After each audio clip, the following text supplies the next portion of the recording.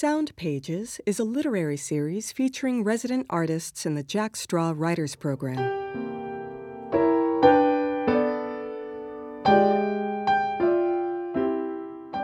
When I say, my father played the piano from memory, but could read no notes at all, I mean, I love you. This program features the work of 2014 writer Michelle Peñalosa. She spoke with curator Felicia Gonzalez about her work. In your own writing, how do you take risks? There's always something at stake in my poems, in that I'm not trying to just be clever, and I'm not trying to just write something that I think is beautiful language. I'm trying to make your heart feel something. I'm trying to access that heart space.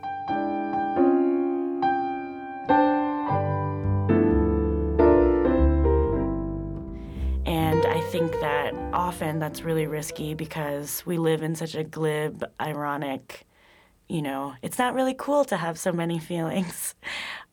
And it's very difficult to talk about and write about and explore and negotiate those things in a way that is not full of cliche and sentimentality. And so that's a big challenge for me, to try and find the details that really matter and make something artful of them. Now we'll hear a selection from Michelle's live reading. Thank you all so much for coming. I'm going to read you some poems now. Lessons in Communication.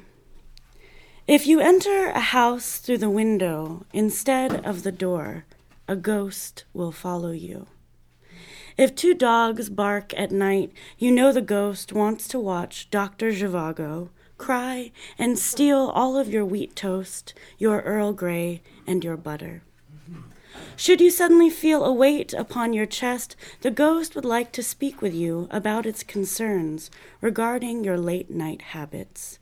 You eat dinner too late in the evenings. You smack your gums while watching television. You are a terrible judge of character, really, the men you bring home.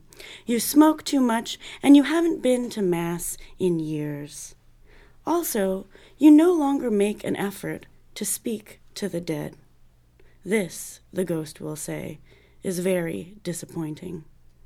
To hush a ghost, you must spin counterclockwise 3 times, hold your palms upward, and whistle Mancini's Moon River. You can never really make a ghost hush, but if you stand within a circle of salt, knock 3 times upon a mirror, and light a single white candle, you can manage a ghost's moaning. Order it to stay in the starlight, to stay on the other side of the window's glass. When you get lonely, you can press your ear upon the darkness and listen. Crickets, bitter, melon, gold, leaf, bulls, breath, fox, glove, what, sight, tree, fall, rain, cloud, dust, dust, dust. So I stole the title of this poem from Li-Young Lee, just full disclosure. Patterns of Love in People of Diaspora. As a child, I swallowed my sorrow, a swelling of invisible wings, syrup sweet, stuck, fluttering in my throat. I want to sing, but I don't know any songs. Against the softest parts of us, scales of sharps and flats swarm a music that lives inside the skull. How to free this buzzing in the mind, in the mouth. When I say, my father played the piano from memory, but could read no notes at all, I mean, I love you. When I say, he told me a key change is an opening, a sweetness, a hollow in the throat, I mean to say, and now, say you love me back. So I'm working on this project right now called Landscape Heartbreak, where I ask volunteers to take me from the Hugo House to places in Seattle where they've had their hearts broken. It's a lighthearted project. You know, it's very full of levity, and so the next few poems, or the second half of the poems I'm going to read, are related to that project. So the first one is one that I wrote before the project, but is sort of one of the poems that I think of as the impetus for the idea for the project. And then the rest of them are responses to walks that I have taken with people. And people are so generous with their stories, and so I hope that my poems do something to speak to that generosity. Custom. I told you once, over coffee and wheat toast, about the Eskimo practice that offers the angry catharsis by way of walking in a straight line. Today, I eat breakfast alone and think how we stood for months inside the fixed spot of one house. Do you remember the walks we used to take together? Along tracks covered in moss in one town, covered in kudzu the next, all the while collecting our markers.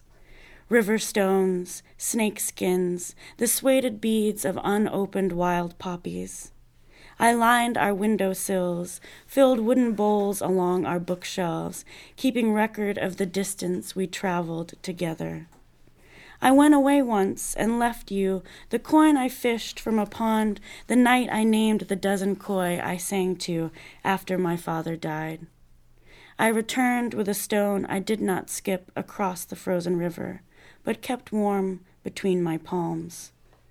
How long it took me to perceive the pattern of a circle, every day annular, with less and less to hold. Did I stand still? One morning I found the bowls and shelves empty, the next gone. At the end of the line, an Eskimo strikes a single stick into a shelf of snow as record of the strength, the length of his particular rage. This next one is called We Walk a Heart Around Lake Union. And you point to buildings and streets that bear the scars around your own. The elementary school that taught you difference and its consequences. The law firm where 25 years later, your daily prayer and hijab reinforced the lesson.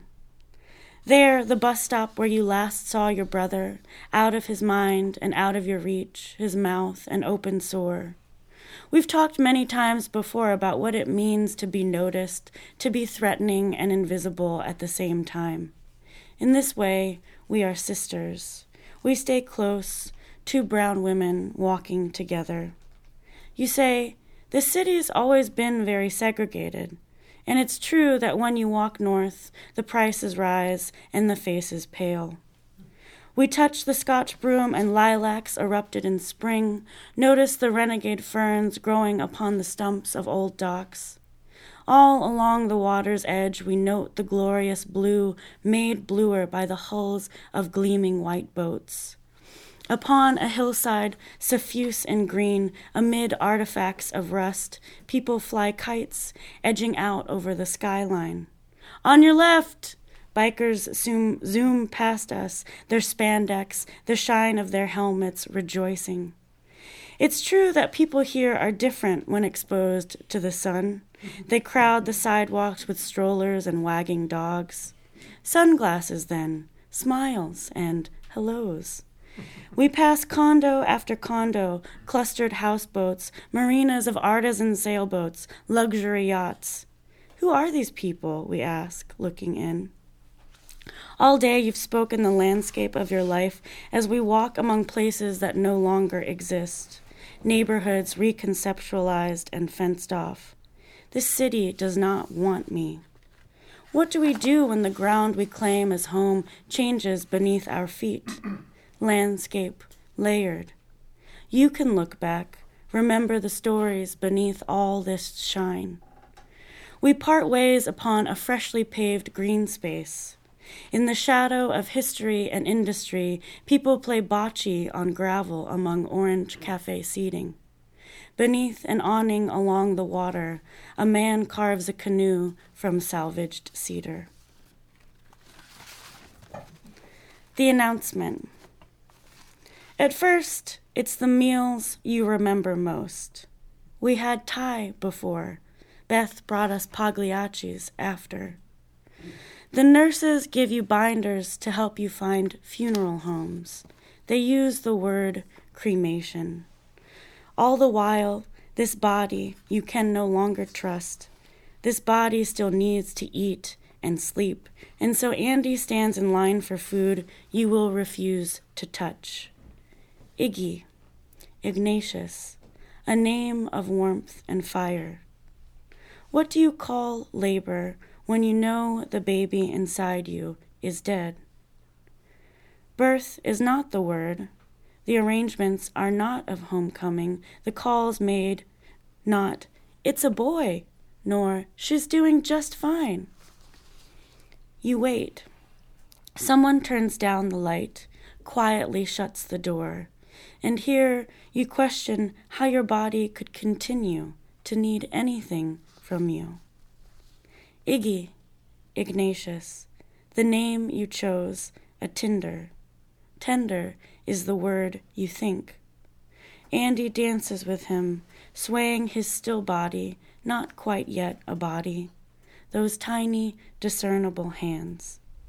You look away, gaze at the window, pray for the city to burst into flames. Right, lighthearted project, like I was saying. And this is my last poem. Thank you guys so much for listening. Remove all dads. Dying is such an irresponsible thing for a father to do. People do not laugh at our dead dad jokes. Dying is easy, but comedy is hard. You make art about elision and absence, the unsayable and the image erased. I write poems about all the men I've used as placeholders, men as cardboard cutouts, men as presence and noise and collage. We walk around and wonder aloud if the dead can love you back, I mean really love you back. And we are funny because we seek out the dad-shaped holes to find in the world. At the Home Depot, buying supplies for tree houses and koi ponds. At every wedding, lumbering down aisles, later doing the funky chicken. The atmosphere of every reading, gallery opening, graduation, school play, parent-teacher conference feels drafty, a bit wind-blown, what with all the dad-shaped holes milling about. We find ourselves overcome by boxes of uneaten jelly donuts and bear claws. We spot battery-operated Christmas tree neckties winking from the windows of skylines, and we sometimes, momentarily, wake in the hold of baby blue velour recliners, cradling the wind upon which we rest our heads. Thanks. Sound Pages is a Jack Straw production.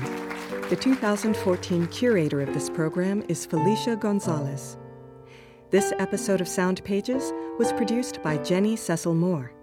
Recording engineers are CJ Lazenby, Tom Stiles, Mo Preventure, and Steve DeTore. Narrator is Jen Hammond, and Executive Director of Jack Straw Cultural Center is Joan Rabinowitz. Theme music by two trios with Victor Noriega, Jeff Johnson, and Greg Campbell, produced through the Jack Straw Artist Support Program.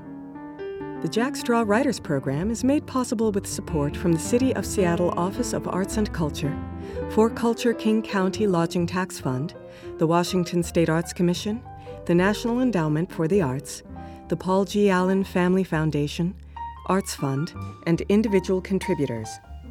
All of the writers heard in this series are published in the Jack Straw Writers Anthology, available for purchase and featured online at jackstraw.org. Thank you for listening.